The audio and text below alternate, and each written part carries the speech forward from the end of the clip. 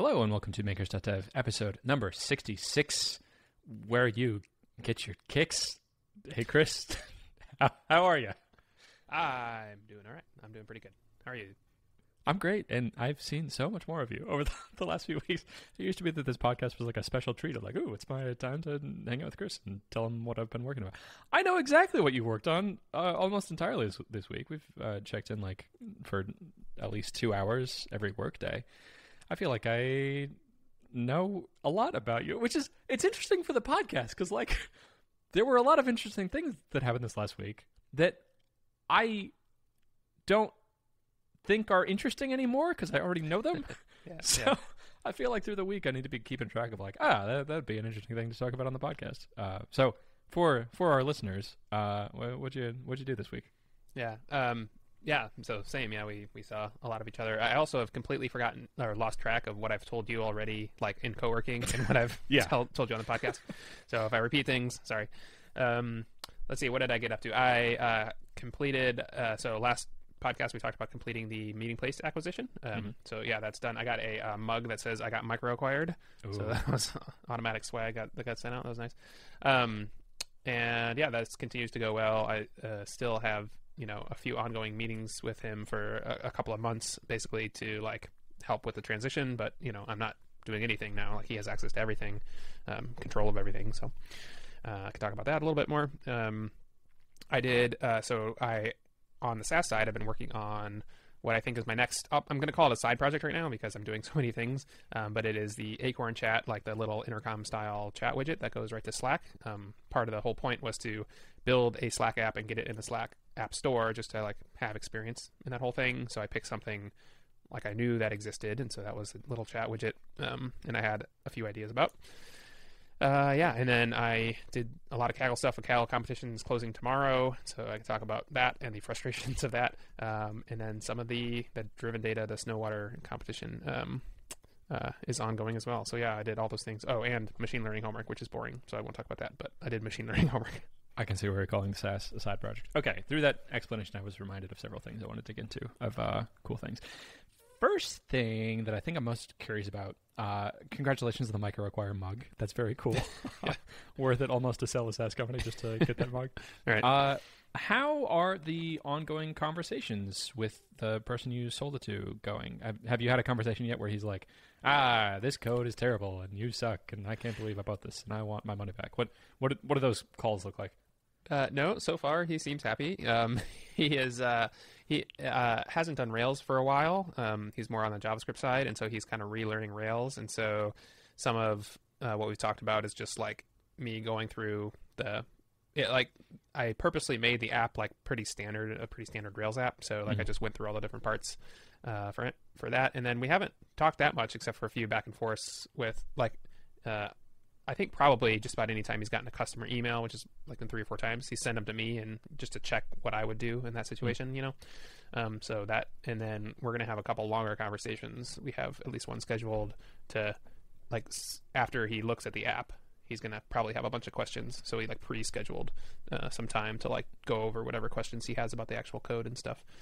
But yeah, I mean, it's pretty light, like on purpose, like the what we agreed on is like, I'm not doing development for him in these couple of months. I'm doing basically just support for him and any weird customer things that come up. So, so far it's been pretty positive. If he regrets his decision, he hasn't communicated that. So, yeah, so far pretty good.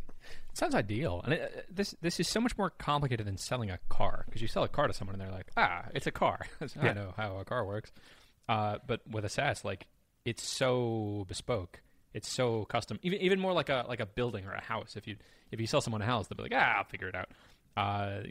Houses have air conditioning units, and you can hire people to do these things. But yeah, for software, it doesn't feel like we're quite there yet. There's no standard unit of like, it's an iPhone app, so I'm going to get this thing, and there's going to be these parts, and there's going to be this air conditioner part of it. And I understand how that works. There's a lot more spaghetti you could potentially get into in software of like, well, there's this really weird server that I made that runs this in completely different technology that's making this weird API call to this thing, and that's crucial for the entire app to work. So it sounds like your experience through this has been largely positive, that it's been as smooth as this could possibly be.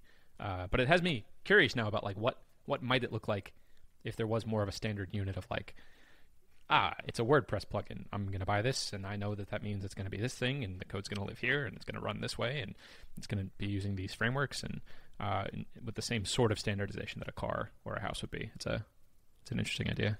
Yeah, I think that would happen more for things like WordPress plugins or like maybe like Shopify stores. Like there's several like sort of drop shipping ish stuff, like e-commerce kind of things on MicroAcquire, and so those are probably way more standard. It's probably like, here's your list of customers, here's your list of providers, here's how they're connected, and then, there you go. It's so yeah, but wherever there's lots of custom code, yeah, it's pretty custom.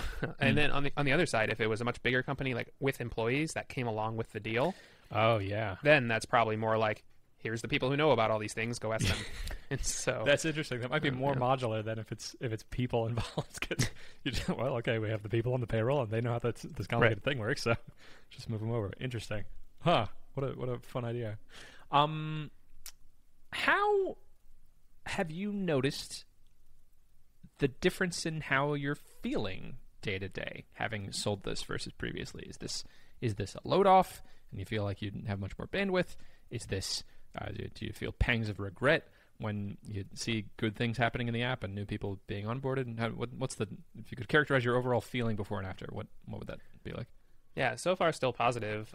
Like I said, it wasn't taking up that much of my time, but whenever I did something else, like whenever I worked on the Acorn Chat widget, I would be like, I should be spending this time on Meeting Place instead. And now I no longer have that thing. So like, yeah, I'm being just freed up mentally a little bit. There was one, so I posted in like the MicroConf Slack thing, like I sold a company on MicroAcquire or whatever, and someone said, hey, I know your picture, you're the Meeting Place guy. And I was like, I was. And so it's like, oh, I was the Meeting Place guy. Oh. So that was the only thing that that was, so I guess it was tied to my identity a little bit, and I didn't even realize it, but yeah. But yeah, so far it's still good. That would be weird. Like Patrick McKenzie was the Bingo card creator guy. Yeah, then he sold He sold it. Now he's Patrick McKenzie, the Stripe. Lots of other things guy. Yeah, he works at Stripe, and he's got the appointment reminder. I don't know if he sold that one too. Though. Yeah, he sold that one too. Yeah. Okay. Cool. I'll forever attach those things to him, but yeah. I don't know. So I guess that'll forever be with your identity. Like you are the founder of Meeting Place. But you can do other stuff too. Yeah, and that's true of other founders, right? Like Brian Castle, who we interviewed a couple weeks ago. He will forever be in my mind the audience ops guy, but he sold that a while ago. Yeah. He sold like 5 or 6 things this year, I think. Or did he really? last year and a half? Yeah. He was talking about it on his podcast. That's cool.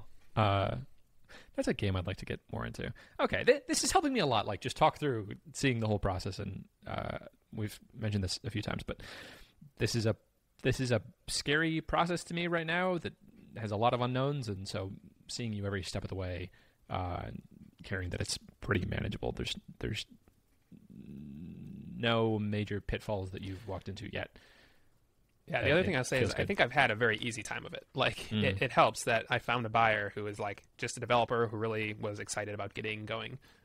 If you get into like a bad like M&A situation with a company who really wants to, dig their lawyers into you, then I could really see this going sideways. So yeah, I had a particularly good experience. That's interesting. That's an advantage, I think, for having more smaller things. Like the bigger the things go, the more professional the people are that are going to be buying it, and then the more due diligence and the whole thing gets messier. Okay. Interesting. Well, cool. I'm really glad it's going well. What a for all the things you have going on right now, like it makes so much sense for you to be selling off this thing that I don't think you were getting enjoyment from. That it sounds like most of the feelings you felt towards it were guilt. So good solution. Yeah, it was mostly guilt that I wasn't able to realize my initial vision, which is not helpful. So yeah, cool. What's next? Let's dig into Acorn Chat, because this is the next thing that's taking the place of the SaaS part of your life. Specifically, something really interesting you said this week is that you hit a point where it felt boring. Like you forgot why this was a good thing that wants to exist, and it felt like you sort of just like lost the wind out of your sails, and like you were pushing forward and making meaningful progress. But I think you became less impressed with what this thing was and what it was doing, and I'd love to hear if you had more thoughts about that, and I'd like to dig into that a little more. Yeah, that was a feeling I had like in the middle of the week. So I think anytime someone makes something, I think this probably happens where you're like, this thing is awesome, and then you kind of do it, or you're halfway through it and you're like, this is terrible. Like everything is broken and nothing is working. Yeah. And I sort of had, not quite to that extent, but yeah, I had those feelings this week. And so part of it was like I was showing you my progress. Like, so we do these co-working sessions where we do a Pomodoro, and then we just, tell each other what we've done. And I think you were sort of impressed because what you saw is I could type a thing in a widget in a website, and it went to my Slack, and then I could apply in a thread, and it went to the website. And it's kind of magic. Like, it goes back and forth. It uses WebSockets. Yeah. But the magic is totally lost on me now. I'm like, yeah, it does that, but there's 20 other things that are broken. Yeah. And so the magic of the the chat widget to Slack is totally gone for me now. Yeah. So yeah, I think I just need to keep pushing forward, and like once it's all a thing, I think maybe I'll feel a little better about it. But yeah, I was like, why am I even doing this? Oh yeah, okay. Yeah, remind myself. Yeah. I'm currently riding this wave of enthusiasm for File Inbox. Feels great. I'm gonna ride that out as long as I can, and I can relate so strongly to that feeling. I've been there on every project I've ever worked on. I've had this lull of like, well, what am I really doing here? Like, couldn't I just use this other thing to do this? And why would anyone actually want to use this? Like, this isn't doing anything special. And that's a feeling I'm very interested in, because like, as a person, I think I'm very high in enthusiasm, so I tend to be much more on the side of like, this is amazing, and people are like, what? This is just a bridge, Christian. Small side note: I've been obsessed recently with highway overpasses that overlap each other. I call it highway spaghetti. I don't know if it has a name, but in Texas there will be these interchanges of like 4 roads intersecting, and it's like a 5-layer thing. And something I've been obsessed with these since I was a kid, but something recently is just I've just started to see them as art. And I've started taking pictures of them, and I'm planning on like taking my drone out and taking some pictures like when the lighting's really good. So I'm using this as an example of like, I get really excited by this thing. It's very mundane. People look at it and they're like, okay, yeah, it's a highway overpass. Like you drive on it, and I'm like, oh my god, look at the light. Oh, it's so many layers. So that's my tendency. And in projects, I drift towards the other side of that tendency, which is like more. I don't have a good word for it. More depressive, less enthusiastic, where you're looking at things more critically and probably more realistically. But I don't know. Well, yeah, I guess I'll leave it there. This is a feeling that I've also felt, and I'm not sure the best way to counteract it. Or if it needs to be counteracted, like maybe this is a healthy thing that you're oscillating and able to feel a lot more of like, well, this is a chat app and it's solving this problem, and while that's cool on the more enthusiastic side, and that does feel magical when you're entering it on a website, also, like, is this actually a big problem that people are facing? Maybe it's useful to be able to swing on both sides of that and look at it more critically and then connect it with something deeper. What are your thoughts on that? Yeah, so I haven't formulated this really, but I've had these thoughts before too. Like, this is one reason that developers are bad at marketing, because developers, when you're developing an app, I've thought critically about the 100 different ways that this chat thing can fail. Mm-hmm. And so, like, because I have to fix each one of those in code, and so all you can see is like the ways that it can fail. So for any app you develop, you have to do that, like all of the places where, things can break down. And so when you step back and look at it, all you see is that. And it's marketing, you kind of have to turn it around the other way and be like, look at all the magic that you can do, Yeah. So that's one reason, at least me, that I have trouble marketing things, is because I've seen all the ways it can fail. So yeah, when you know the details of it, it's not magic anymore. But in marketing, you kind of do want to sell it as a magic solution of like, hey, you have this problem, and I can solve it perfectly every time. Even though in the back of your mind, you're like, well, there's these 6 edge cases that I'm right. still not. And like, you're so far in the weeds of these edge cases. As a customer, do I really care that you don't handle the case where like 3 members of my team are on Do Not Disturb and a third one just went offline and the state of it isn't perfectly rendered with exactly what it should be immediately and doesn't like push the update to people that have the web page loaded already? Like, no, not really. Like, if it does something reasonable in that case, like, that's fine. And even if it doesn't render at all in 1 out of 100 cases, I don't really care. It's still accomplishing the thing that I'm trying to accomplish. But like, that, and that's right. What you're laser focused on. So that's in the back of your mind. You sort of. I say you, meaning like both of us, we both have this tendency, but we're so focused on the details that we've lost sight of the big picture of like, okay, the core thing this is doing is solving a very important problem for people who have a website. They're able to contact you in your form on your website and get immediate feedback through Slack because the person who has this website already lives in Slack and it works for your whole team. That is a core value proposition, is really valuable and cool. So maybe the thing to get out of this mindset is to talk more to customers, just to like re-sync yourself with, oh yeah, these are the things this person cares about. They care a lot more about can they upload their logo in this thing than they do about does it handle these specific edge cases of when I'm offline or on Do Not Disturb. Okay, that feels about right. Well, who's the next customer you're going to talk to? How's that going to happen? I have no customers, so I better talk to somebody. Or just someone experiencing this problem, doing like a deploy empathy style interview. So one reason I wanted to get this sort of at least done before, like to a point where I knew all the edge cases before MicroConf, is because MicroConf is full of people who have chat widgets on their website. So I can sort of bring it up with them. Not like I'm trying to sell it to them, but I can ask them about their, how they do that, how they handle that case. I would bet something like probably half the people at MicroConf have a chat widget on their website, or at least did at one point. So I'm doing that in a couple weeks. I think that would be a super useful, talking to people, like practice. The other thing you said was about the core idea. So I came to this point too, after talking to you like during this week, like all of these edge cases, I should only fix them before I launch if it impacts like the core, like what is this thing actually trying to do? And so like, what do the people who are going to buy it care about? They care about their customer actually being able to talk to them. Like the worst case scenario is if, one of the worst case scenarios is if like their customer thinks they're talking to them, but like the messages don't get through. Like that'd be really bad for them because now they look unresponsive to their customer through no fault of their own. Like it'd be better if it just didn't render anything at all, like you said. So basically I'm fixing all the edge cases where if a customer types something and it doesn't get to the Slack instance, or if someone in Slack types something and it doesn't get to the customer, like I'm fixing all of that connection, and then everything else, it's gravy. Okay, that's reasonable. That would be bad if a customer tried to message me and it seemed like I should be immediately responding and I wasn't. That makes sense.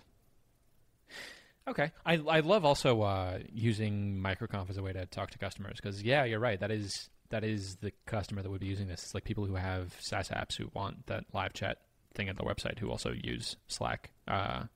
Okay, that's going to be a really good way to be having those conversations. Sounds like we need to reread Deploy Empathy before going to probably. Cool. Neat. I would love to check in with what the development roadmap looks like for Acorn Chat. We've been talking a lot about like the roadmap for each individual day of what you're doing to push it forward. What would you like to get done before MicroConf, and what are the intermediate steps to get there? MicroConf, by the way, in 18 days. So what do you want to get done in the next 18 days? All right. Yeah, 18 days. So this is the stuff I thought I was going to get done in the first week, and we talked about how expectations completely got pushed up. So there are some still edge cases where if a person logs in or off at the wrong time or deletes a thread or whatever, then messages will not get synced between, the database and Slack. So I want to fix those because that's like the core thing. So there are some of those edge cases. I do want customization. So to be able to change the colors and the logo and stuff, I think that's an important part. And then I want to add documentation about what the thing actually does. Not like full on documentation, but some marketing example, like just flesh out the marketing page and stuff. And then after those three things are done, then I can put it in the Slack App Store. So then people could actually buy it and stuff. And so that's what I want to have done before MicroConf. Cool. I heard polish out a few more edge cases, documentation, write the documentation pages, write a marketing, or you already have a marketing page. I guess polish the marketing page. I have a single page which sort of says what it does. Okay. So I want like an actual like page which says what it does. Yeah. Okay. I'd love a video there, showing what the thing was, and and then once those three things are done, actually put it in the Slack App Store. Is that right? Yeah. Plus customization. I have some stubs out for like just changing the color and the icon and like the like if you want to put a logo in, maybe not even logo, and just color and icon, and like what does it say? Right now it just says, how can we help? Or something like that. But that seems like people will want to change that. So cool. Yeah. If you'd be game, I'd love to push you on this a little further and do like a backwards plan for each of these things, how long each would take. Are you down for that? Yeah, the customization should take probably a day, 4 POMs. Okay. The documentation could take as long as I wanted. The documentation plus the marketing site. So I should probably limit that. Like if we say like a week, then that'll probably give me enough time to get everything I want. It does work, so I could probably also spend as much time as I want chasing edge cases. So I should probably limit that, say to like the 4 days of the week, maybe. Yeah, 2 or 3 days worth of POMs, let's say, on edge cases. Okay. And then 2 or 3 days to figure out how to get it in the App Store. What's that? That's 2 weeks, right? I think so. So we have 1, 2, 3, 4, 5, 6, 7, 8, 9, 10, 11, 12, 13, 14 work days? Is that right? Yeah. Yeah, we have 14 work days left. So you said 2 to 3 days for edge cases, a week for documentation and marketing, a day for customization, and then Slack App Store, whatever's left. Yeah. And I think getting into Slack App Store takes some time, so I should probably cut that documentation and marketing site down to like maybe 2 days. Okay. And then I can always change it later, right? So I should probably submit to the App Store well before, like, because I think you can submit it but not push it live yet or something. See, I don't even know.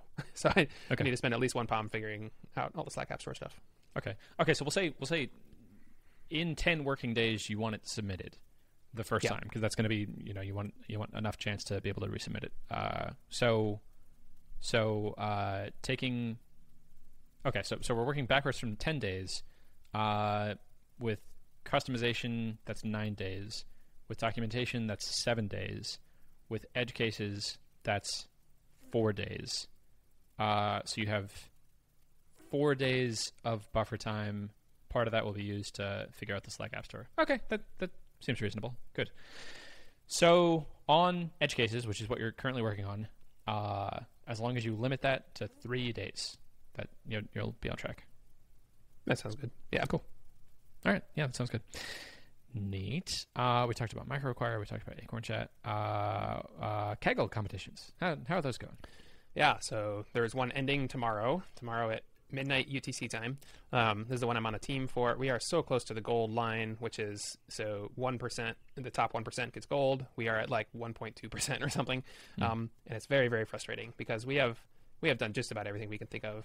And there's something that we're missing. Like, based on other people's comments, they're not doing things that are much different than we are, but we're just missing something that the top teams have. And it's very frustrating. Since it ends tomorrow at midnight, which is like 8 p.m. my time or something like that, and the things take about 9 hours to run, your submission has to have run before the deadline. So I only have tonight and then tomorrow morning. And yeah, I don't think I'm going to find anything significant. So we have a few things that we're trying basically, but yeah, it will be very frustrating if we get right to basically the bottom of the gold section. So yeah, this one has been kind of frustrating just because we feel like we're so close and we just are missing something. And yeah. Oh well. Is this the sort of competition where the winners publish exactly how they did it, so you'll be able to see after the fact what you did? Okay. Yeah. The first probably 10 places will publish something. Yeah. Okay. I am very curious to hear what that thing is. I know, me too. If it's a thing I even can understand of what you're saying. The worst case is, not the worst case, the worst thing is it's probably something that's like, it could be something as little as like 2 characters. Yeah. As an example, I found a -1 out of place, and that bumped us just a little bit. And so another -1. And it just, it can be something as simple as that, or it can be something like they trained a whole different model, which is like weeks of work. So yeah, we'll see. I'm reminded of learning to code. I cut my teeth on Visual Basic, and I was learning all the stuff in coding, like the paradigms of it and the syntax and the process of the concepts of that you have to compile your code and then run it and what a command line is and everything else. So overload of information, so much stuff going on. And I would get so frustrated when the error was like a missing semicolon. Because the errors back then weren't very good. It didn't tell you like, hey, you're missing a semicolon and it's here. Would you like me to insert it for you? It was like, compile error. And like, okay, what am I supposed to do with this? So yeah, that's frustrating that it could just be a single minus sign out of place. That's yeah, that's what a puzzle. Gross. Yeah. On the plus side, the other competition, the Snowwater one, that's the one that's ongoing, and I don't have to do anything. It just submits every week. I'm up to 6th place now. I don't remember if I said that on the podcast or not. And it caused a little bit of a stir in the message boards of that thing, because a lot of people fell. Like the first place person fell like 10 places or something. Wow. And the reason was because they get data every week. Mm-hmm. But some of the data takes a few weeks to come in, and so they got a lot of data for the first week, like just last week, and so it rescored them. And this is data it's a little bit different than the training data, and so if you overfit sort of to the training data, then you're going to fall a lot. So it looks like that's what the first place person did, and but yeah, so I'm up to 6th place, and if this is another one, so the top 5 get prize money. So if I finish in 6th place, it's almost worse than like 10th place. You know, so you're like yeah. So we'll see. But the person ahead of me in 5th place, they haven't submitted since February. So that is weird. So what that means is that the reason that they're so high but haven't submitted to February is they probably submitted all of their predictions for the whole till June. Like you could do that if you want. You could submit all 5 months of predictions then. Yeah. But the benefit of waiting is you get up-to-date data like that you can use to predict. So I'm hoping that that's what they did, and then I get into 5th place because they have some data that's out of date. That's my hope. That's very exciting. Sounds like you're in the running. You're right there. It's a reasonable chance of bumping up. I love so much about the Kaggle competitions that you get rewarded for doing things the right way. There are these short-term benefits you can get, like you can get these vanity metrics of, overfitting to the publicly available data, and so you're really high in the leaderboard. But the actual competition is scored on who can actually solve this problem the best. So it's just such a clean example of like it's a meritocracy. It's like you can't cheat at it, and if you take shortcuts, it might look good in the short term, but you're going to get penalized for it in the long term. Like I love it. What a pure good game. It's a really cool way to frame a competition. It seems like there are very few ways to cheat, and you consistently get rewarded for doing things the correct way. Yeah, that's one reason I like it too. And the times, I wouldn't call it cheating, but the times when there's like data leakage, which means like some aspect of the private data set is sort of leaked either through the public data set or over the internet or something. Mm-hmm. Right. So over the internet, actually using that information is cheating technically according to Kaggle rules. And there have been some high profile cases where people like have won, and then like 6 months later or something, it gets found out that they actually used public information they weren't supposed to. And they actually lost their place and everything. But yeah, the leakage is the other one, and that's why it's really hard to run these competitions, because the Kaggle team has to spend a lot of time making sure that the data they give you in no way tells you what kind of data is hidden in a test set. And when that does, that's called leakage, and it's completely accidental, and usually the top teams find it. In this essay competition, I think has been no leakage reported, and I don't think the top teams are using leakage based on their comments. I think it's purely they just found something better. Yeah. Cool. Well, I'm excited to hear what it was, how they did it. Neat. I think that's it. Anything else you want to talk about? No, I don't think so. Yeah. So cool. I again have a very straightforward update. Not a lot to talk about. Like, I'm consistently getting the work done. I spent 8 hours and 24 minutes working on File Unbox this last week, which is part of that's just because I haven't finished the poems for today. I think last week we finished the ones for today before I recorded the episode. So like just consistently, what are we on, the 1, 2, 3rd week of doing this? 3rd or 4th, depending on how you count the signpost problem. I think that's right. It's just great. I'm just executing. I'm getting it done, marching forward, and it feels great. I think I had a lull on like day 2 or 3. I just felt sort of dejected and like not excited and like, here we go. But now it feels great. I spent the whole weekend just like chewing on stuff like, I can't wait for Monday. I can, I think this is how I'm going to format this code, or here's how I think I'm going to style these buttons. It's a lot of fun. I feel like I've unlocked something great. I want to keep doing this for the rest of my life. This feels really good, and it's solving a long-term problem that I've struggled with a lot, of how to push forward on like the one project I want to. I did notice, though, in tallying it, there's a bug in my time tracker based on the time zone that I'm setting, like what's the beginning of a day. So that number might be slightly off, but I'm getting the work done. It's great. What else? Oh, the work I got done when I was summarizing for the entire week. On the scale of a day, I'm looking back at the work, like, I didn't really get that much done. I could have got a lot more done. And on the scale of a Pomodoro, especially, like 25 minutes, I'll have such high aspirations starting it, like, I'm going to get this whole thing done, and it's going to be functional till the end. And then at the end of the 25 minutes, I'll be like, that was 25 minutes? And then I'll tell you what I worked on, and they're like, well, I struggled with trying to understand how this API worked for the second Pomodoro in a row. Right. I still don't know how Get User Media works, but I have a little slightly better understanding of it. And then the next one, like, okay, well, I have the framing of how I would put it here, but it's not quite connected yet. And then the next one, I'm like, okay, that works, but it doesn't work in any of these other things. And it just feels sort of like a slog. But then on the scale of a week, wow, I got so much done. I built a form builder in a week, and that's not the only thing I got done. So like products like Reform, or like Airtable's form builder, or like the Google Drive form builder, where you can just drag and drop components and say, like, I'd like to ask someone a string question here, and I'd like to ask someone for their email here. I built one of those in a week, and I also did other stuff. That feels great.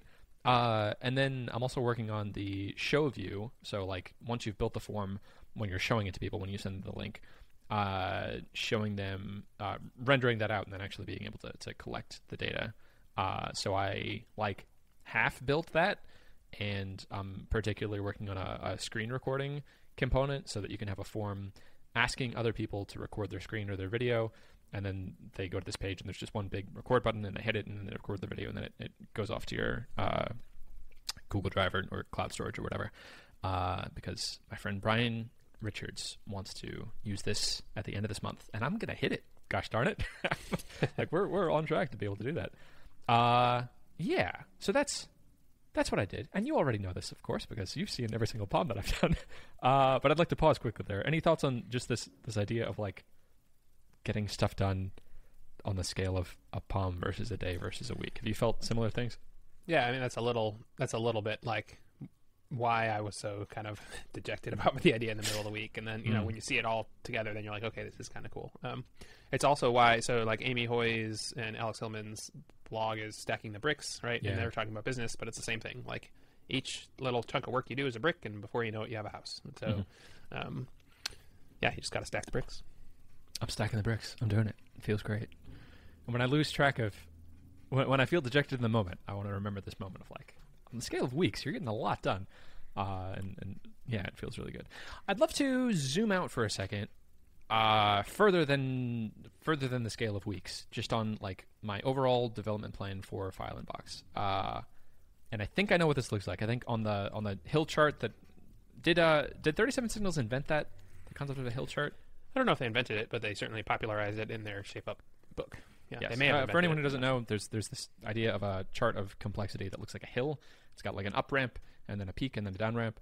And the way that 37 Signals frames it in Shape Up, which is a book about project management, is projects have unknown complexities when you start them. So it's like you're going up this hill, and then you reach this magical point at the top of the hill where the thing's not done yet. There's still a lot of work to do, but you know what all the work is to do. So from there, it's downhill, and it feels a lot easier. And when you're going up the hill, you don't quite know how high the hill is, so you could be stuck in that stage for a while. But then on the downhill, it's very straightforward. It's much easier to predict how long the thing's going to take. I'm on the downhill with File Inbox. I feel like I've touched all the complexities. I know what all the pieces are. I just need to put them together. So here's how I think this is going to go.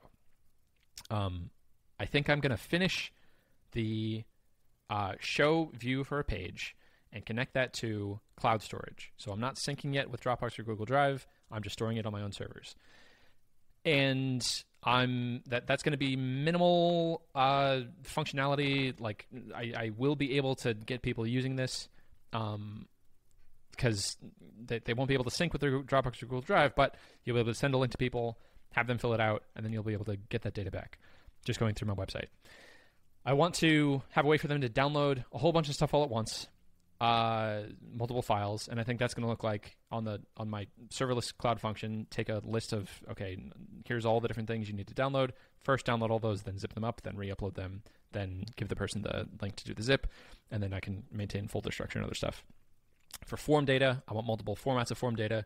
I want to be able to have that as a PDF or as a doc or as a text file.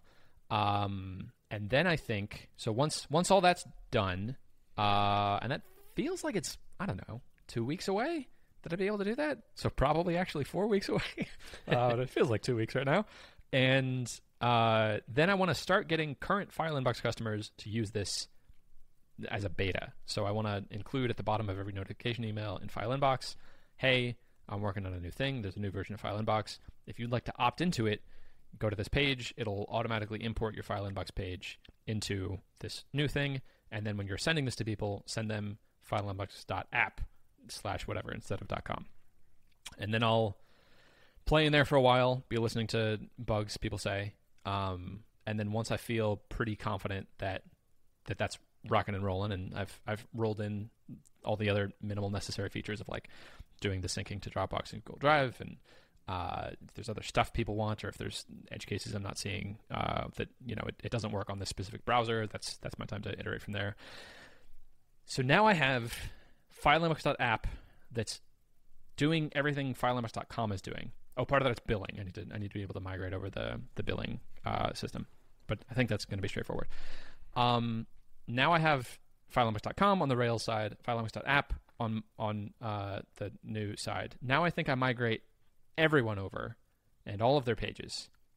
And then I think keeping all the fileinbox.com Rails infrastructure in place, I think I switch over the domain name. So now fileinbox.com is pointing to the new serverless thing. And that's going to be an exciting day because something's going to break. It's going to be awful, but I will have in my back pocket like, switch it back over. But if I do this correctly, that'll be a nice smooth transition. The pages will just transparently start working, even though they're working on a completely different architecture. And then I iron that out, and ironing that out is going to take, I don't know, a week or two. Some of that's going to be very exciting. Some of that's going to be like, holy shit, this very important customer, their whole thing is broken because of this thing I didn't foresee. That, cores something, I don't know, or like iframes don't work the way that I did it. Yeah. But then I think I'm done. And then I think I'm on the new the serverless infrastructure. And then I shut down all the Rails stuff.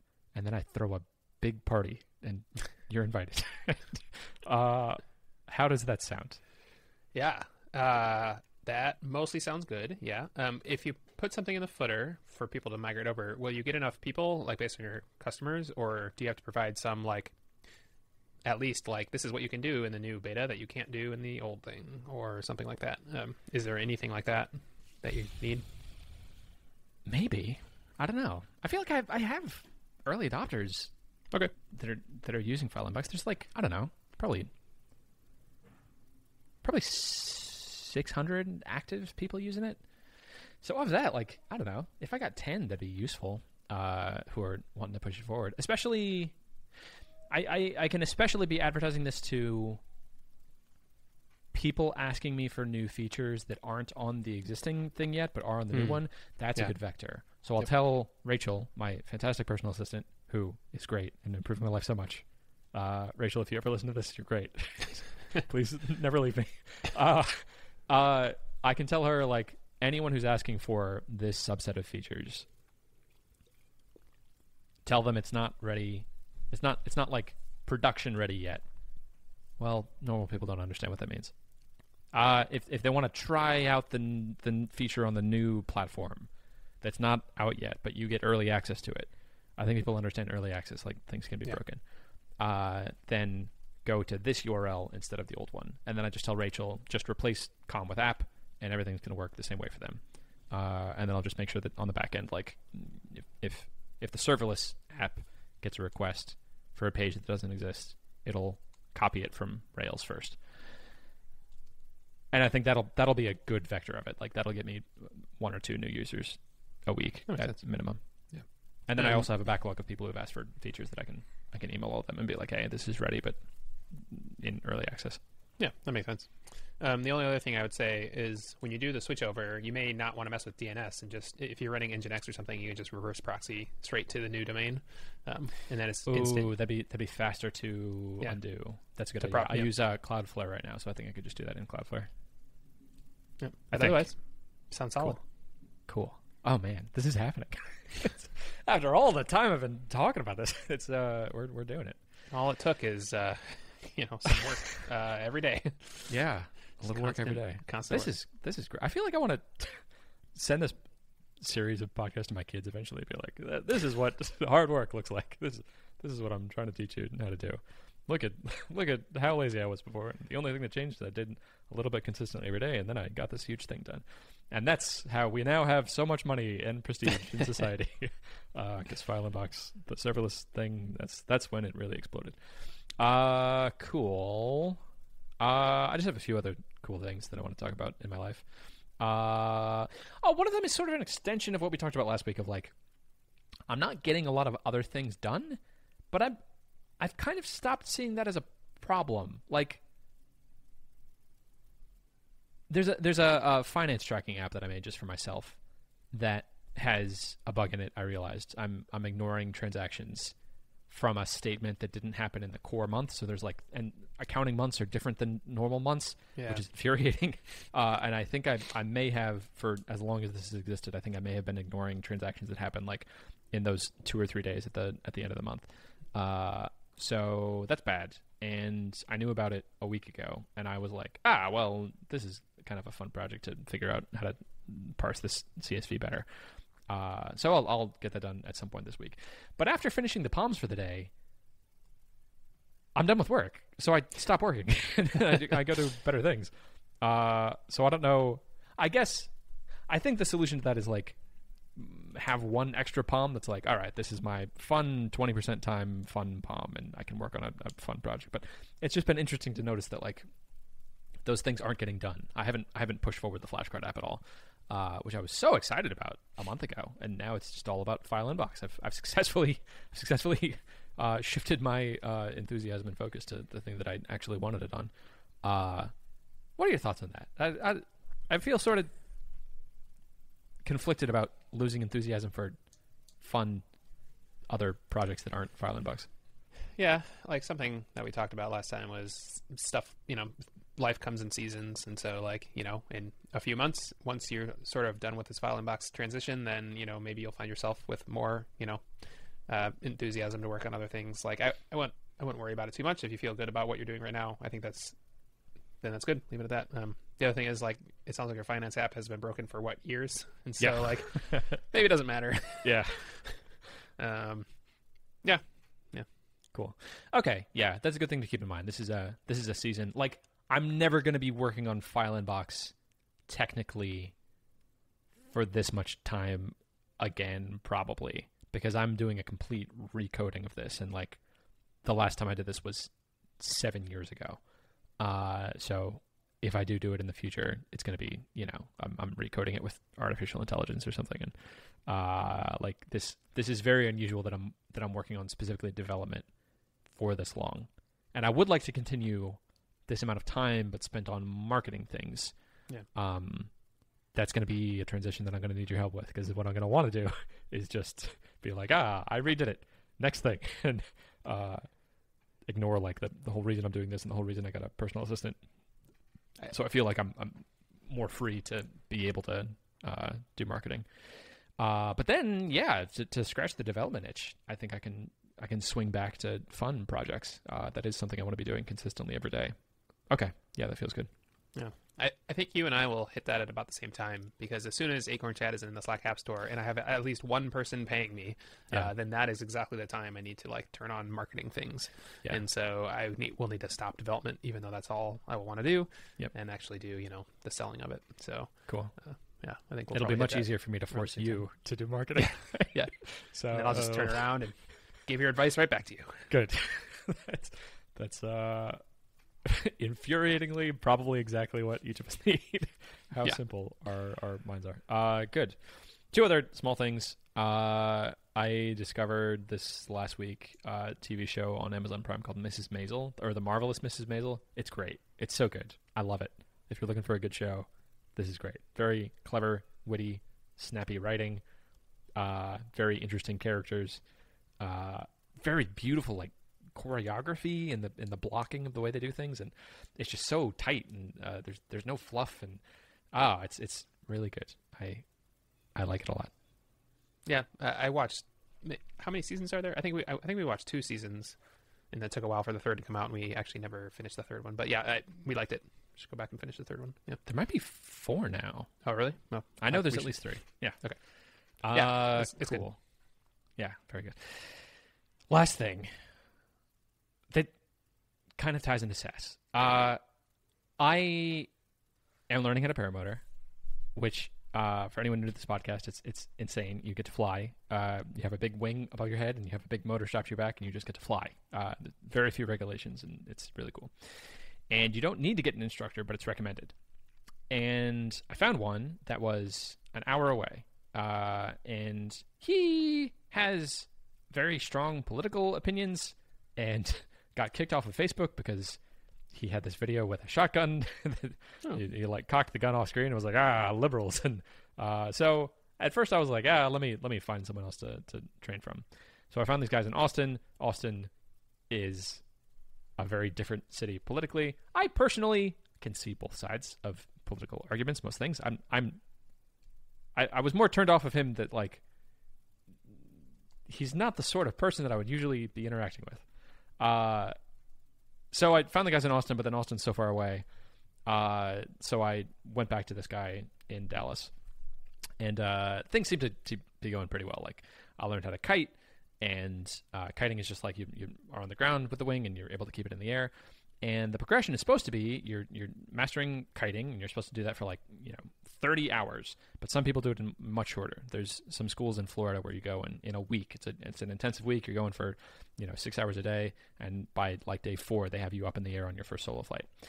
And reading the book, they're like, it's really important to master ground handling. We know it can be kind of boring, but the more time you spend on the ground, the better everything else is going to be. So I'm like, okay, great, that sounds good. I'm going to make sure I'm super safe in doing that. So the first few times I went to go train with this guy, the first time was just so great and so much information, and I got to learn I'm on the ground, and here's how the wing works, and wow, I got it up in the air, amazing, and I got to do it in multiple different ways. And then I was able to go home and practice that, and I did a whole bunch, 5 hours.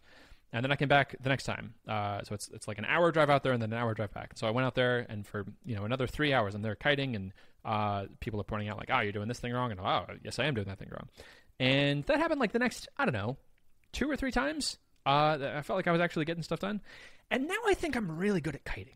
Now I've spent 50 hours doing kiting, and the last time I went, I drove an hour out there, and there were other people that the main instructor was helping. And so I just sort of went out of the field and kept kiting. And then the next thing I knew, it was the end of the day, and I had just kited the whole day. And I'm looking around I think I'm the best kiter in this group of kiters. And looking over there, that's a guy who's about to fly. I think I'm a better kiter than him. and he likes to have this meeting at the end of the sessions where he's like, all right, let me answer some questions, and sort of ramble about stuff and questions if anyone has any. And so I asked him hey, what's the timeline of how to get in the air? Because if I need more time doing that, that's fine. But I feel like I'm sort of in the dark here, and the progression seems to be that you kite, and then you do this. You learn more about how the motor works, and then you get a flight and go in the air. But I'm not. I don't even know. I'm totally in the dark. Every time I go, I'm bringing my whole set of stuff because I don't is today going to be the day? I don't know how this works. And he responded, when you're ready, and I decide when you're ready. And I'm like, yeah, that's not what I asked.